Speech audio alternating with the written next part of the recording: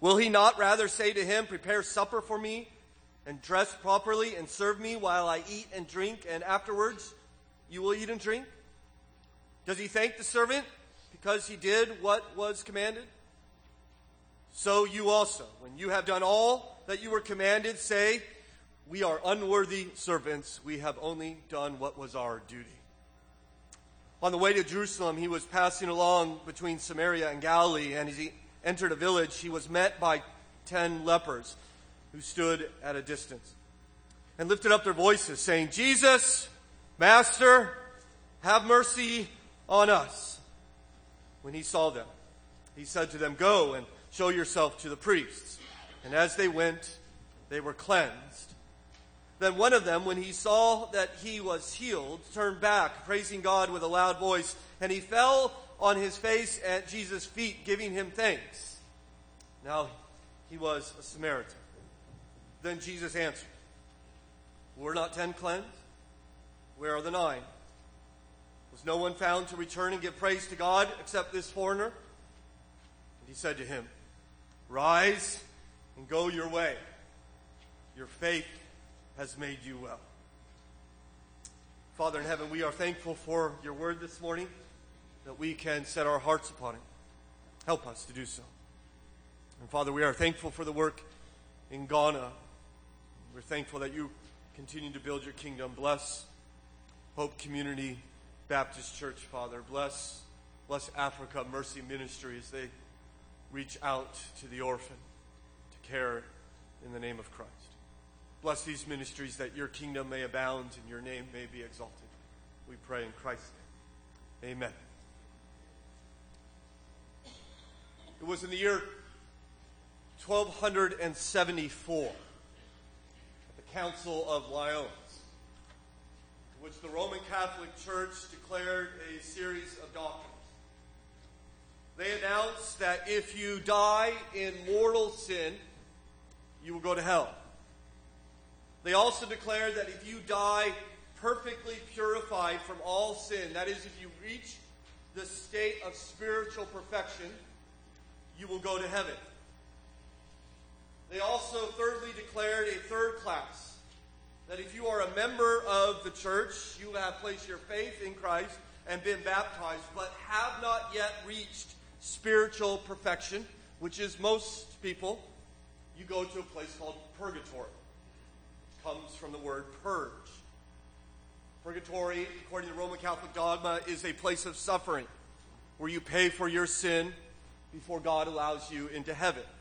They declared, quote, those who have died in a state of charity, truly repentant, but before they have brought forth fruit worthy of repentance, their souls are purified after death by cleansing pains, end quote. There is, they declared, additionally, a fourth category of people. The fourth category are not simply those who have reached a state of spiritual perfection, but have actually exceeded it. They've gone beyond. They did more than what God requires. They have done what the Roman Catholic Church says, supererogatory works. That is above and beyond. Now, if you reach a state of spiritual perfection and then you go beyond that, you've done these supererogatory works, you just go to heaven too, just like the perfect people go to heaven. So the question is then, what benefit is these extra works? Well, the Roman Catholic Church teaches that the supererogatory works don't benefit you. They go into what they call a treasury of merit, where the Pope has the authority to dispense other people's merits to other individuals who might need it. And so if you would like to gain access to this merit, at least in the Middle Ages, all you need to do is make a cash donation to the church, and then they would go ahead and give you the merit someone else has accumulated, credit it to you, lessen your time in purgatory, or perhaps bring a dead loved one out of purgatory. This was called the cell of indulgences. If you ever see the Pope speaking from St. Peter's Basilica, this magnificent structure in Rome or in Vatican City, that was paid in the Middle Ages by the sale of these indulgences. And so this is what the Roman Catholic has taught and continues in many ways to teach. There's just one little problem with this whole system. It's the little thing I like to call the Bible. Because all this teaching does not come from Scripture. Even the Roman Catholic Church would agree with that. We're not finding this in the Scripture. Even we see the words of our Lord Jesus, I think, directly confronting this idea that your works are going to accumulate to you some merit, as you see in verse 10 of Luke 17. So you also, when you have done all that you were commanded, say, we are unworthy servants. We have only done what was our duty. You see, what Jesus is teaching is that there is no way for you and I to make God be in our debt, that we have saved up merit for ourselves, that we might even have so much merit that we could use for others. God, according to Christ, doesn't owe anyone anything, at least anything we want. Even Jesus says, if you've done all that He has commanded you. And so, if you think that God owes you something, I think you'll probably notice your life. You spend a lot of your life grumbling and complaining about what you're not getting that God owes you. But if you think that God owes you nothing, well, then I think you'll find that in your life you'll often offer God your needs, your desperation to Him, and you'll be quick to give Him thanks and place your trust in Him, which is exactly what God wants you to give Him. Notice in this passage what Jesus shows us what He wants from us, and He begins by saying it's not your works. Don't give God your works. Consider first of all that Jesus teaches us that we are not to present our works before God. Look in verse 7. Will any of you who has a servant plowing or keeping sheep say to him when he has come in from the field, come at once and recline at table? Will he not rather say to him, prepare supper for me and dress properly and serve me while I eat and drink, and afterwards you will eat and drink? Does he thank the servant because he did what was commanded him? So Jesus says, imagine this scenario that you're a master and you have a servant, and your servant out is all day and he's working in the sun and plowing the field, or maybe he's keeping the sheep and the sun's going down and the workday's over, and he comes into the house, and do you, master, say to that servant, oh, wow, you worked really hard today. Why don't you sit down at the table and I'll go into the kitchen and I'll make you something to eat. I'll serve you. And Jesus says, no, you don't do that. You say, okay, I'm glad you worked hard. Now, why don't you go shower because you're kind of stinky, and you freshen up, Jesus says, and go and you make something for me to eat. And then afterwards, when you're done, then you can have your dinner. Now, we read this and we might be a little troubled by that. So that kind of sounds insensitive and not very kind. I guess the way I would want to help us think about it is, imagine if you went to a restaurant and the servant came, or the waiter came, and the waiter said, I've been working all day long, and I was here very early, and it's been nonstop, and I'm exhausted. And in fact, I'm just going to pull up a chair here. And he sits down at your table and starts helping himself to your French fries. Right? What would you think about that? I don't think you'd be all that inclined. That would be a very strange act to do. This actually, by the way, happened to Allegra and I in a restaurant in Berryville. It did. He literally working all day, and he pulled up a chair and sat down with us. And we thought it was very strange. It gave us an opportunity to talk to him about Jesus. But I noticed I've never seen him at the restaurant after that event. So I'm not quite sure if those two things are correlated at all. But you see, even if the waiter does all that we ask him, we would not. Doesn't mean he has the right to join us at our table, right? Instead, we might say, well, he's done his job, but he doesn't have a right to become part of our family. He doesn't have a right to break bread with us. Well, Jesus says, okay, imagine that you're a master and you have this servant, and then notice in verse 10, he flips it. He says, you're no longer the master. You're actually the servant. You see what he says? So you also, when you have done all that you were commanded, say, we are unworthy servants. We have only done what was our duty. Jesus says, you're not the master. You're the one who serves. And when you've done all that I have commanded, you know what you get to say? I'm an unworthy servant. Literally, probably a better rendition is I'm an unprofitable servant. I haven't added anything to you. I've only done my duty. My brothers and sisters, God is not moved by your obedience. God is not impacted by the things you do.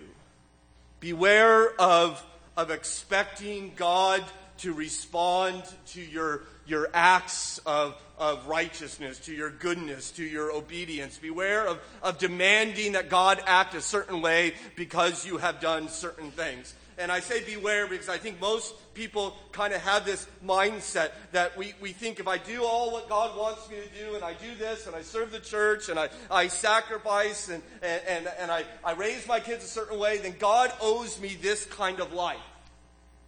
God owes me an easy marriage, and He owes me obedient kids, and we've earned some of God's blessings. Even we think about what we considered last week. Well, maybe we don't tempt other people, and we rebuke those in sin. And as Jesus told us, we forgive and forgive and forgive, right? And we might think that doing what He tells us to do makes Him indebted to us. That He should now respond to us in a favorable way. All right, God, did you see me forgive that person?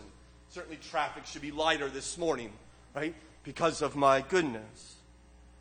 Martin Luther, I think, rightly said that we are quick to say to God, after all, I've preached so long and lived so well and done so much, surely He will take this into account. This is our heart. In fact, look over in Luke 18. You see this in the heart of a Pharisee. Luke 18, verse 11. It says, the Pharisee standing by himself prayed, God, I thank you that I'm not like other men, extortioners, unjust, adulterers, or even like this tax collector. I fast twice a week and I give tithes of all I get. You see what he's saying? Look what I do, God. See him parade his accomplishments. I give and I don't cheat on my wife and I fast twice a week and I do all these. He's saying you should thank me, God. You should bless me. And Jesus says to him, no. You're a servant and you're acting like the master. I did my job, therefore the master should come and bless me. The master should come and serve me. And I would just suggest to you, my friends, beware of asking God to give you what He owes you. Because you probably don't want it. Right? He doesn't owe you anything good. Right? And I don't know, this may sound harsh to you. It might sound harsh because we're more self-righteous than we perhaps think.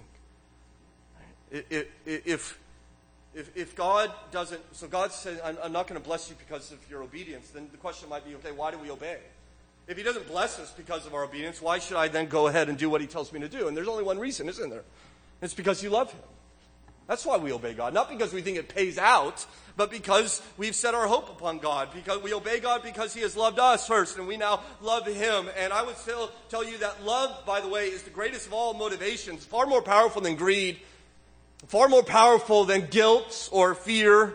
The 17th century pastor Samuel Bolton said, things impossible to others are easy to them that love. Love knows no difficulties. So we obey God not because we think it's going to pay out. We obey God because He's our Father and we love Him. And therefore, we should not trophy our deeds and our acts before God. That will not move God. You're just doing your duty. Do you know what will move God? It's not parading your deeds, but offering Him your desperation. Not telling Him how great you are, but telling Him how great your need is. God does not want to hear you deserve better. He wants to hear that you need Him, as we see Jesus teach us in this story with the 10 lepers. Consider secondly this morning that we're to give God our desperation. Your desperation. We pick up the story in verse 11 reading, on the way to Jerusalem, He was passing along between Samaria and Galilee. And as He entered a village, He was met by 10 lepers who stood at a distance. Now, you know, of course, leprosy. And if you don't know about leprosy, I preached a sermon in Luke 5. When Jesus healed a leper, you go hear all about leprosy there if you want. But let me just summarize it. Leprosy, as you know, is this physical ailment where you lose feeling in your extremities and you eventually harm yourself where the tips of your fingers fall off and often your ears and your nose will fall off as well. A terrible physical disease. But what makes leprosy even worse is not the physical pain, but it is the social isolation. That the leper would, according to God's law, have to wear torn clothes, leave his hair unkept. The leper couldn't get within 50 yards of another non-leper. They would leave food for them, and then they would run away, and the leper would scurry up and grab the food. 50 yards, they had to stay away from anyone who wasn't a leper. They lived 50 yards from life, 50 yards from relationships, 50 yards from their children, 50 yards from everything that they longed for. Well, there are these lepers who hear that Jesus is coming, and by this time, there's not a spot in all of Israel that hasn't heard of this traveling rabbi and the miraculous works that he has done. And so word gets to these lepers, and they rush out to meet him, and they stand there in their clothing of perpetual mourning, their various stages of bodily decay, as if they had climbed out of graves. They come to Jesus, and you notice where they stand, according to verse 12, at a distance. My guess is about 50 yards away. And they begin to shout. Not, as they typically were required to shout, unclean, unclean. Instead, they cry out, according to verse 13, Jesus, Master, have mercy on us. You see, clearly what they are seeking is his healing. They do not ask him, by the way, to heal them because they deserve it. These are not like particularly obedient lepers that have really lived a good life. They ask for mercy. Can you all say mercy? Come on. They want his mercy. They pray before him their desperation.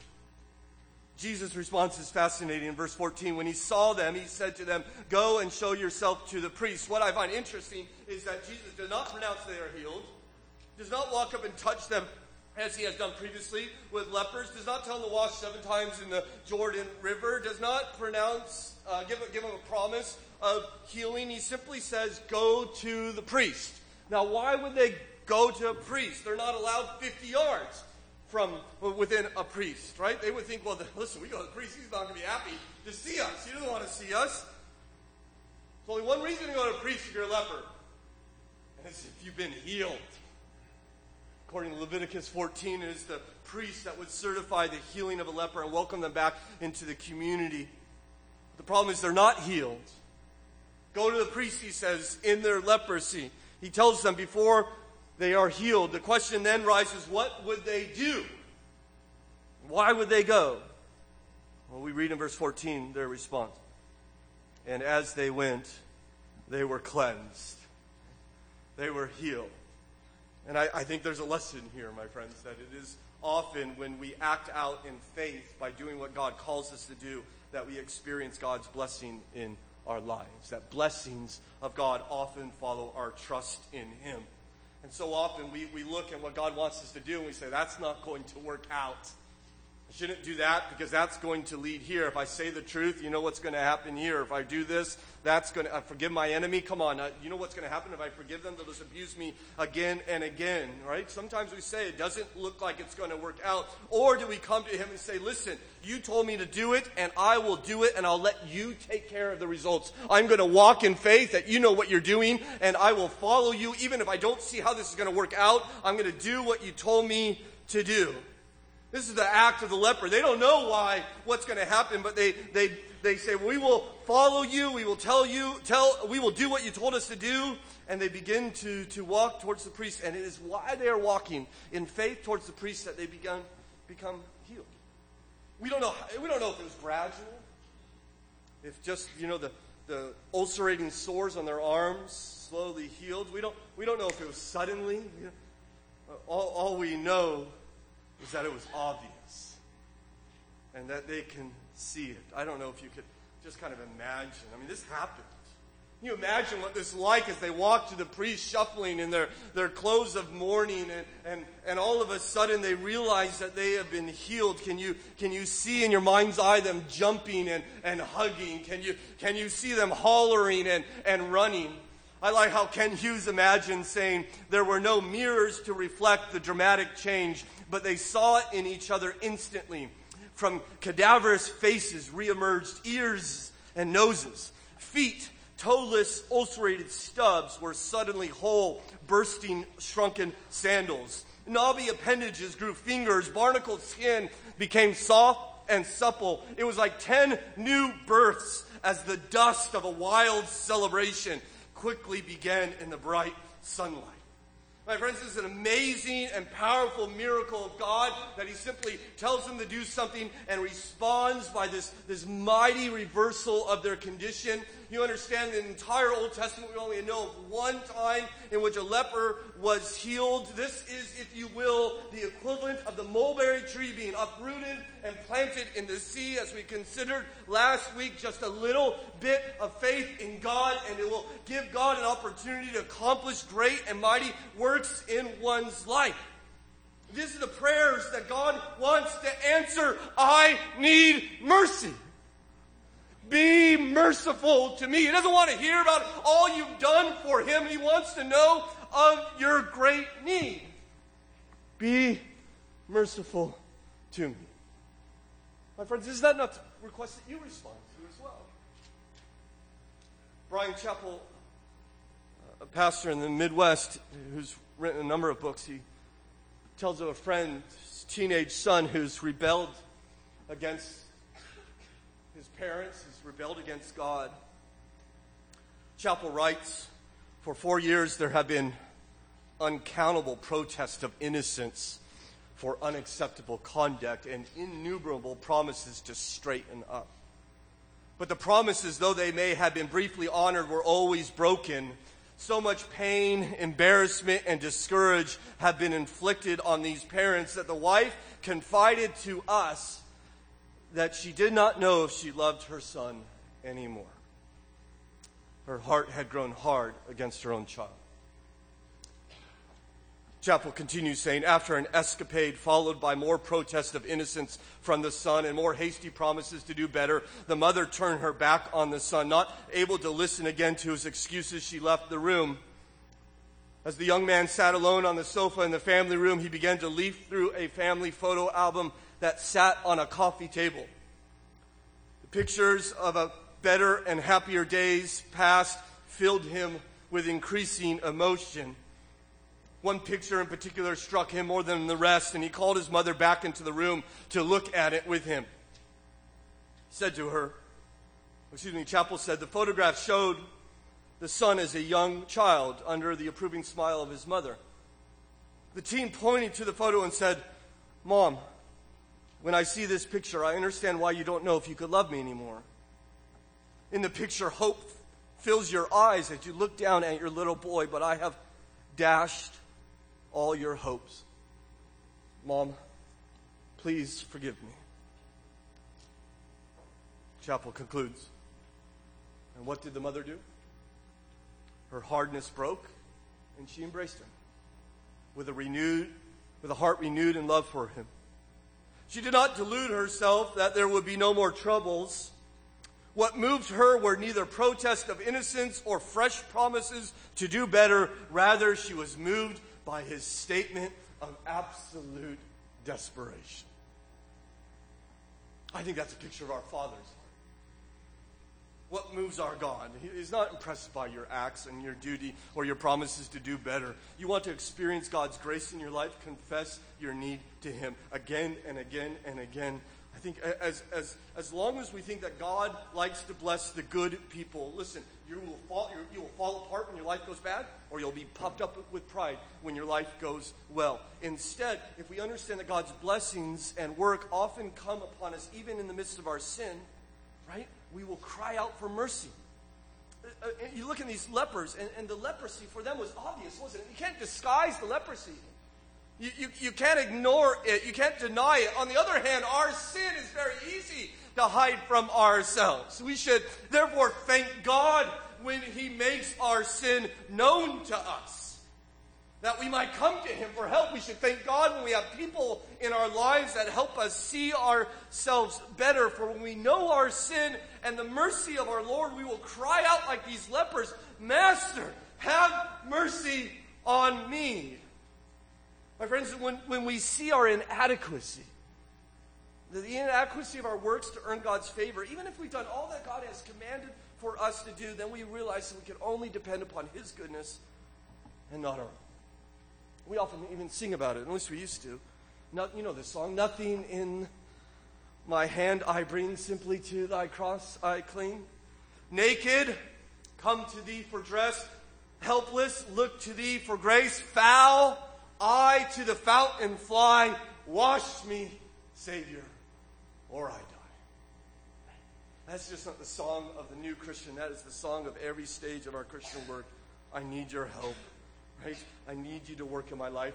I need you. We pray before him our desperation. And I think we do so knowing that it is so easy when God works in our life to receive his work and to enjoy his gifts while we forget the one who gives them. Consider thirdly this morning that we should give God our gratitude. Give God our gratitude. You know, in verse 15, then one of them, when he saw he was healed, turned back, praising God with a loud voice. And in response to this healing, this man returns with praise in his heart, and that praise in his heart wells up, and he begins to shout his thanks. In fact, he comes back to Jesus with the same enthusiasm, the same volume that he had previously cried out for mercy. You notice both times that Luke tells us that he cries out with a loud voice. It's actually an interesting phrase. It's the Greek phrase phones megalos. That doesn't mean anything to you, but it's where we get the English word megaphone. Right? This man pulls out his megaphone in order to give his praise and thanks to Jesus just as we should. And he comes to Jesus, and when he meets him, he falls at Jesus' feet, or we see in verse 16, and he fell on his face at Jesus' feet, giving him thanks. Now, he was a Samaritan. Now, this, of course, for him to come back to Jesus is not surprising. What is surprising is that he's the only one to do it. In fact, it even seems to surprise Jesus. Where we read in verse 17, then Jesus answered, were not 10 cleansed? Where are the 9? Was no one found to return and give praise to God except this foreigner?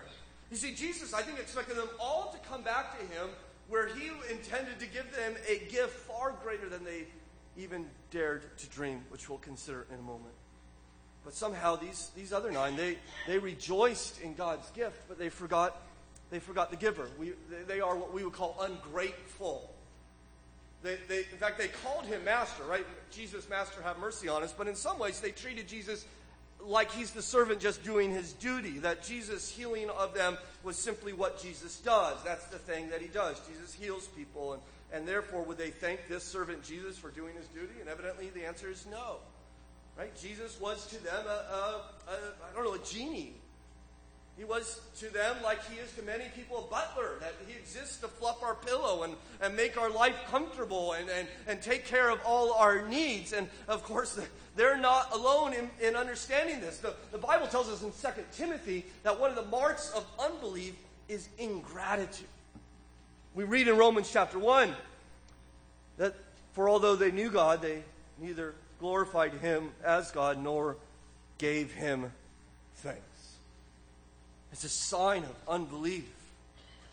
In fact, in contrast to these 9 who have ingratitude, this returning leper not only gives him thanks, but he shouts his thanks. He falls on his face. I think he is this powerful example for us to follow, that we should thank God for every blessing in our life.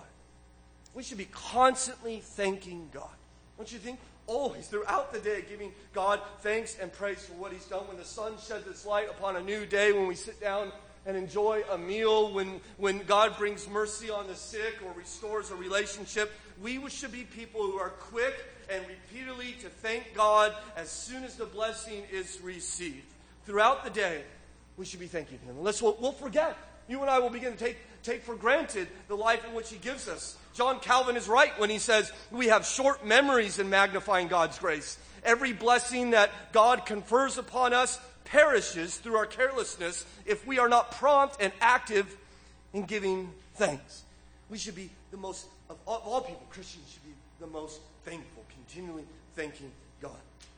And not, by the way, just for the apparent blessings, but for the hidden ones as well. The Bible says that we should thank God in all circumstances.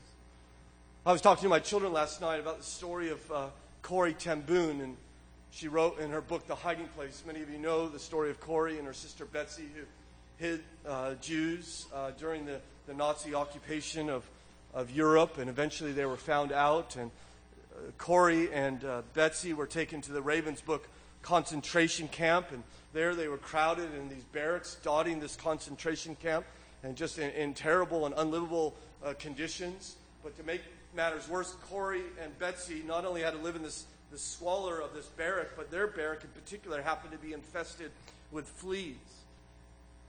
Well, one morning, Corey and Betsy were reading their smuggled Bible and came to 1 Thessalonians chapter 5 and verse 17, in which Scripture says, "Give thanks in all circumstances, for this is the will of God in Christ Jesus for you." And Betsy said to Corey, "We need to thank God for the fleas." And Corey said, "There's no way I'm going to thank God for fleas. These blood-sucking insects, you got to be kidding me." Well, Betsy persisted. "No, we need to thank God for everything. We need to thank God for the fleas." And so they gathered together, and in faith, they said a prayer of thanks to God for the fleas in their barracks. Only to discover in the following months that the reason the guards left them alone in the barracks in particular, the reason that they had time to read their scripture at leisure or openly pray or witness to the other prisoners, was because their barracks was infested with fleas, and the guards didn't want to go anywhere near it. We should be constantly thanking God for his providential care in our life, even when it's difficult, even when it's painful. We should be people of thanksgiving. And I'll tell you, this thanksgiving will only rise in your heart if you realize that God owes you nothing. If you think God owes you, you won't be a thankful person. You'll be a grumbling person, constantly upset. See, God wants us to know that whatever he gives us is good and kind to us. It's his free gift. Perhaps this is why it's the Samaritan who returns to Jesus as opposed to the other 9 lepers who are evidently Jewish. Maybe this man who was doubly marginalized both by his illness and by his ethnicity knew that he deserved nothing from this Jewish rabbi. And so he comes to him and he thanks him. Not because he thinks if I really shout and make a big show and fall on my face, then maybe he'll do something more for me. He'll be really impressed with my thanksgiving. No, he's not thinking of himself at all. He praises Jesus, not for what he might gain from it, but because of who Jesus is. This is why he gives Christ his thanks. This man, by the way, who has not seen his family for perhaps years, who was just steps away from seeing a priest who would certify his cleansing, and he can return to his life, and he thinks, yet that can wait. I have my praise to give to my gracious Lord as it dominates his heart. My question for you this morning is, what dominates your heart? What are you talking to God about? Because if you're anything like me, it's often, I need this, and I need this, and I need you to do this, and I need you to do this. Where does thanksgiving come in your life with God? I think so often we are asking God to do this for me and do this, and we miss the 10,000 things that he's doing in our lives. I think we are like so often the other 9 lepers, thinking, well, if God really cared for me, he would have given me some new clothes too. I mean, how am I going to go home like this? Give me more and give me more. And to be honest, as I study this passage, I shudder to think about all the blessings in which God has given me that I just ignored. I just take for granted. And I only notice when he withdraws them from me, and I get annoyed and disturbed because I no longer have them. One pastor said ingratitude may be his greatest sin. As he walks into heaven, it will be evident to him all that God has done for him. Or I appreciate the Scottish pastor Alexander White, who was once visiting an elderly woman, and he said the entire time I visited with her, she complained about everything and everyone. He said, I got up to leave, and on my way out, I quoted to her the scripture that was read for us this morning, Psalm 103, verse 2. He said, remember, the Bible says, forget not all his benefits. Why does it say that? Because we're prone to forget all his benefits. So we need to be reminded not to. I pray may all of God's blessings upon us and all of his benefits be the lens with which we live this life and see this world. And how much more joyful would we be? How much more stable would our lives be? How much more glory would we be quick to give God if you and I would truly forget not all his benefits? We ought to give God our thanks. Lastly and quickly, my friends, we need to give God our trust. Verse 19. And he said to him, "Rise and go your way. Your faith has made you well." Now, he cannot mean that his faith has healed him from his leprosy. Because the Samaritan here, we see something that the other 9 did not, and they were healed from their leprosy. What Jesus is saying, I believe, is that your faith has brought not just your cleansing of your body, but it has cleansed your soul. I believe he is referring to this man's full and eternal salvation. You note your Bible has a footnote there by the word well. You look down at the bottom of your page, and it says another way to translate this, or your faith has saved you. This is the very common word that the Bible continually uses for salvation. And I believe that this man who was cleansed is now saved. And it's amazing that it was his leprosy that brought him to this point. Right? Like fleas in a concentration camp. Leprosy was God's providence to him. It brought upon him his eternal salvation. Right? And I think that ought to help us in our prayers as we think about especially non-believers and realizing that it's the heartbroken and it's the hurting, it's the hopeless whom God often beckons to himself. That God sometimes grants us a limp so that we might lean upon him, that we might trust him.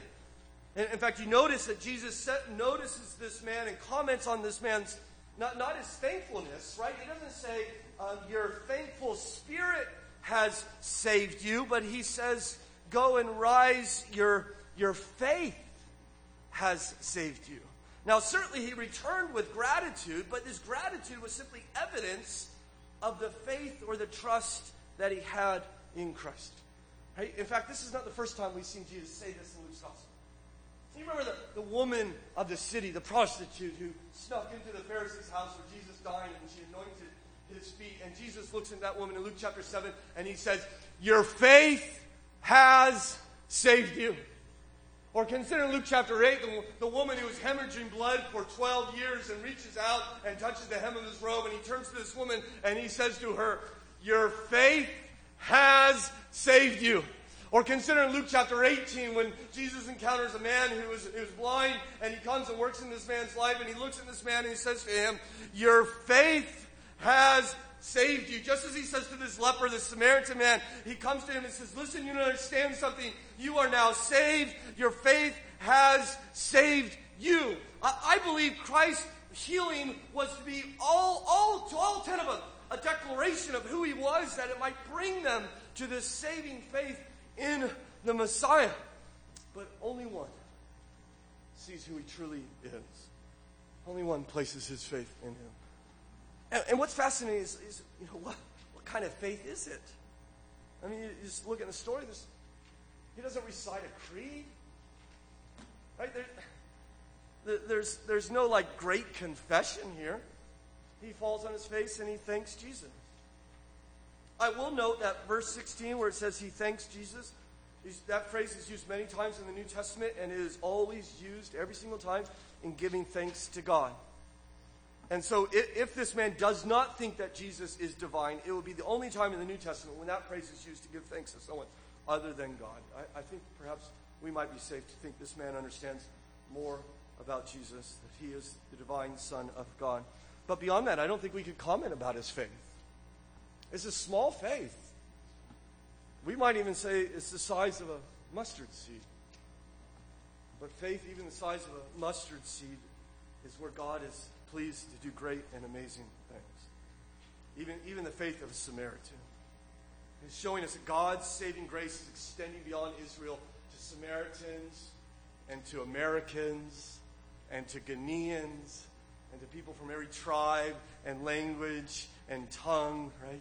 The leper, I think, is just a preview of what Christ has done in my life and in your life through the faith that we have placed into him. That we too were far away from God, were we not, in our uncleanness, and we are isolated and we're alienated. And now we have the great privilege to come to him and bow at his feet in overflowing thanks and overflowing praise. Maybe you're here this morning and you're not a Christian. You don't identify yourself as a follower of Christ. I would like you to understand that we Christians see sin as a far more serious problem than leprosy. That leprosy is terrible, but sin is worse. And I think us Christians would say if we had the option of having leprosy and forgiveness, or no leprosy and no forgiveness, we would, without hesitation, choose leprosy and forgiveness every single time. That's how bad that we see unforgiveness is and what it brings. It separates us from the one for whom we are made and separates us eternally. Do you see yourself as a sinner? Do you understand that's who we are? Not that we all go out and commit terrible and wicked acts, but that we live in disregard to who God is. We act as if God had no authority in our lives. That's what these other 9 are doing, are they not? They want God's blessing, but they don't want God. They say, bless me, but stay far away from me. That's the essence of sin. And yet we see God in God's compassion. Jesus has come to save sinners, not to gather around everyone who's done all he can. He's not looking for the good servants. There are no good servants. The Christian faith is not fix yourself and God will accept you. It is see your need, see your sin, see that you were unclean, and call upon him in faith and he will save you. That's the only way in which we can be saved. So we see our need and come to him in faith. You say, how does he save us? Well, he saves us because he's the only one who was truly clean in every sense of the way. And he became unclean. He became, if you will, the leper. So that we who are born lepers, we who are born unclean, we who are born in our sin can be cleansed. Or you might put it this way, Jesus is the one master who actually rose up and began to serve the servants. Not because he owes it to us, but because he loves us. And he didn't just offer us a nice dinner, but he offered us himself on the cross. That he would go to the cross and there serve us by paying for our penalty for our sin and being raised 3 days later from the dead. He took our uncleanness on himself, our sin upon himself, and he rose and offers it to us. It is by faith you are saved. If you could take one thing from this sermon this morning, I pray that we would all just be solidified in our heart, especially my friends here who are not believers in Christ, that we believe it is not our goodness that saves us, but simply our trust in the one who has been good for us, namely Jesus. I wonder, my Christian brothers and sisters, is there reason in that for you to give thanks today? I don't know what your life is like and what challenges you are facing, but I can tell you that no matter how painful it is, God is good to you. And we see it not necessarily in the circumstances of our life. We may not see how it works out. We see it in the cross of Christ. May you and I live this day and the days to come, in fact, all eternity, quick to thank God for who he is and what he has done. Our Father in heaven, we do thank you for our eternal salvation and 10,000 times more. Blessing after blessing after blessing. Forgive us when we do not see it. Forgiveness when we take it for granted. Forgive us when we demand more and more and more because we think you owe it to us. Instead, help us to see that all that we have received from you is your grace and your blessing, and that we would be people to give thanks, quick to give thanks in any and every circumstances, knowing that if you have given us your Son, will you not therefore give us all things in Christ Jesus? And we pray for our friends here this morning that perhaps has yet to bow their knee to King Jesus. We pray that you would help them see how good he is and how much he loves them, and that they would be moved to, like this leper, to fall on their face and his feet and put their faith in him, a Savior who would take care of their sin forever. Help them that their lives too may be changed. Help them know that you even speak in their heart, if they would trust in you, that they would hear the words of their Creator. Your faith has saved you. Do that great and mighty work even now, we pray in Jesus' name. Amen.